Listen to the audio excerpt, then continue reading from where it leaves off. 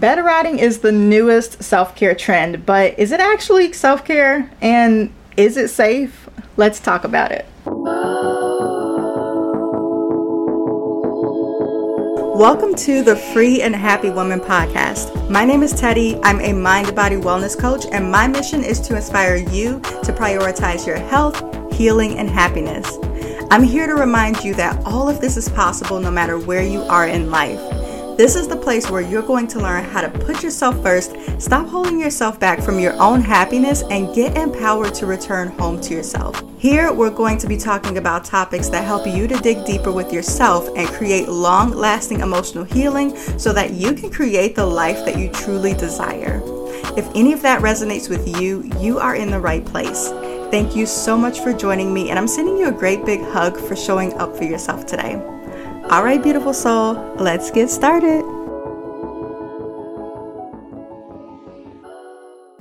Hello, my love. Thank you so much for joining me today. If you're just seeing my face for the very first time, hey, my name is Teddy, and I love helping women and overgivers to learn how to put themselves first and find joy again through strengthening their emotional health, because when you feel good emotionally, everything else follows. If you're watching this on YouTube, consider subscribing and hitting the notification bell if this resonates with you. And also don't forget to hit the like button. It's gonna help other women to get this message as well if they need it. So just like a lot of people, I stumbled across the term bed rotting on TikTok recently. And today I want to get a little bit more into what exactly it entails, if I think it's safe or harmful from the perspective of a wellness coach, and some reasons why you might want to consider it or not consider it. So let's dive in. So just a little summary. Bed rotting is all about spending an entire day in bed as a form of self-care. People intentionally disconnect from their usual responsibilities and just focus on relaxing and just doing things that they enjoy, like reading, watching movies, or getting into creative hobbies. It can be a subjective thing, and different people might see it in different ways. Some people find it super refreshing and rejuvenating to take a break from the daily grind and just chill in bed all day, which you do need a break from everything at some point, because we are human and we are not robots. We get tired, we get overwhelmed, and it's never okay to overwork yourself because the work is always going to be there to do. Your body, however, you only get one of those, and it's your responsibility to take care of it. But you know, there's a catch. I feel like there's a catch with almost everything in life. Sometimes the catch is good though. But while self-care is essential, spending too much time in the bed without any activities can actually have some downsides. Plus, too much isolation can also impact your mental health, causing feelings of loneliness or even depression, and we'll get into that in a minute. But like I said, we all need a break, and it's okay to do absolutely nothing for a short period of time. You need to, and you deserve to, especially if you're a service provider and all you do is help people on a daily basis as a part of your job. We all need time to rest, and I can't think of a better way to re-energize and take care of your body. A lot of our physical issues, like our gut health, can get better simply through incorporating more rest and just by having an actual sleep routine and going to bed on time. But to lie in bed for a whole day or multiple days, though, I personally think that's a bit excessive and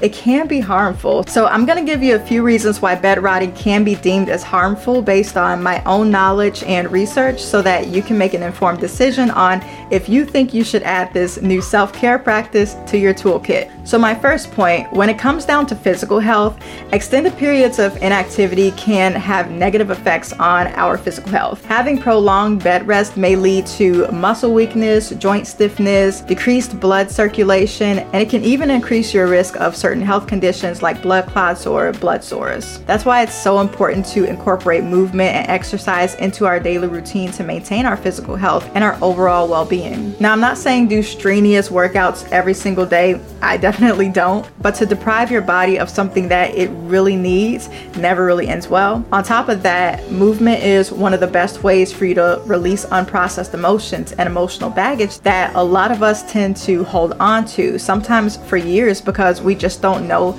how to release it or work through it. It's just not something that we're taught in our lives, because majority of the adults in our lives never learn how to regulate their own emotions either. And I think it's safe to say that a lot of us ended up paying the price for that, which is why if you do want to learn more about this, I have a free training called Embody Your Healing, where I talk all about movement practices and how they can help you to release trapped and unprocessed emotional trauma so that you can step into your full power and become the person you really want to be, a person who is free of their emotional wounds and can live up to their full potential. In the training, there's also a free guided practice that comes along with it for you to try. So if that's something that you're interested in, I will add the link in the description if you're joining me on YouTube, or in the show notes if you're joining me on the podcast. Now, point number 2, mental health. While resting and relaxation are essential for your mental well-being, too much time spent alone or completely disconnected from social interactions can contribute to feelings of loneliness, isolation, and even depression. Just the fact that it has the word rot in it, in bed rotting, it doesn't even sound like something that's super healthy in my opinion, because just think about what happens to a banana or another piece of fruit when it sits for too long. It rots. So to me, it's not even the best name to begin with, but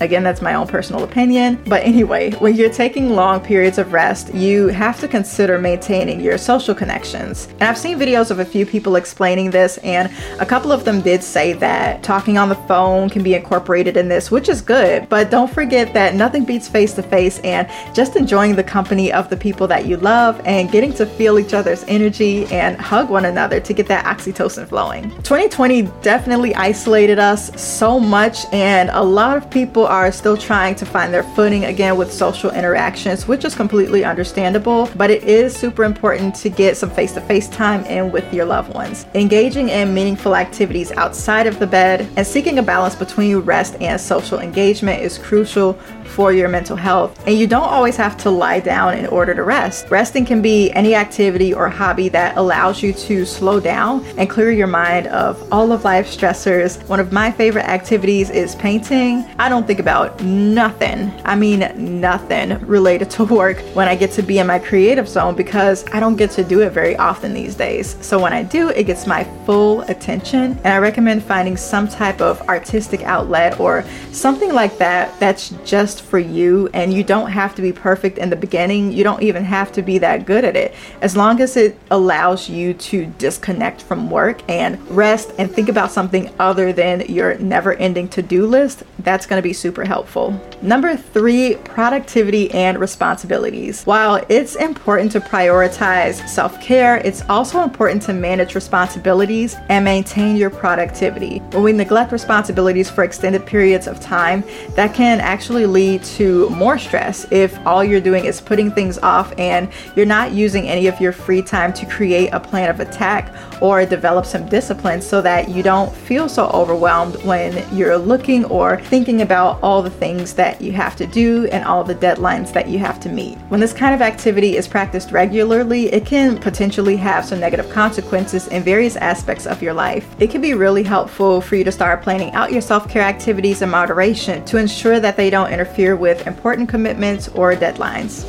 Your self-care routine should not be limited to just staying in bed all day. Engaging in a variety of activities that promote well-being is very beneficial, and depending on what it is, it can be a lot healthier for your mind and your body. Your self-care activities can include light or gentle exercise like yoga or moving to your favorite song with your phone on Do Not Disturb. Some other options can include spending time outdoors and maybe even sunbathing, which you'll still get to lie down, but you'll also be able to get your vitamin D in. You can also find a new random hobby, something that's just for you that allows you to slow down and be in the moment. Like I said, you don't have to worry about being good at everything right away. It's just for you to disconnect from all of those responsibilities just for a short moment so you can take your rest break. You can also do practices like mindfulness or meditation, engaging in social activities, and also seek professional support when needed, because there's nothing at all wrong with asking for help. I can never stress that enough, you're going to gain a lot more by asking for help as opposed to if you didn't.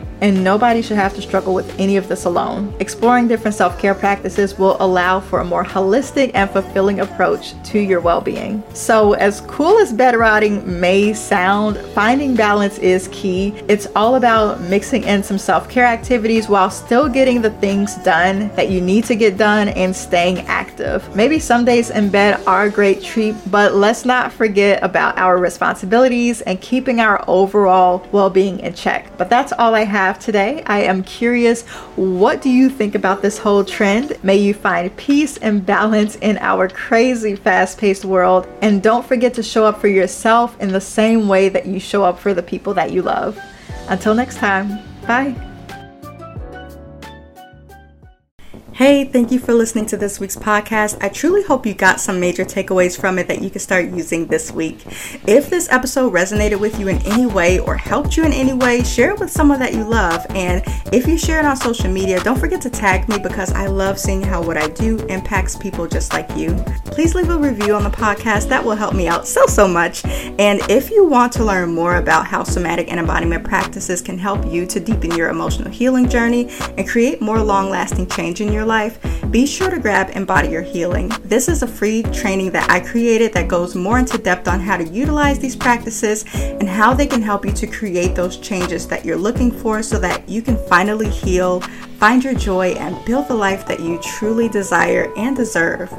You'll also receive a free guided embodiment practice that will help you to release emotional baggage and feel more love and joy. The link is in the show notes for you, and I can't wait to hear about some of your insights and takeaways from the training soon. I love you so much, and I hope you enjoy the rest of your week. Talk to you soon.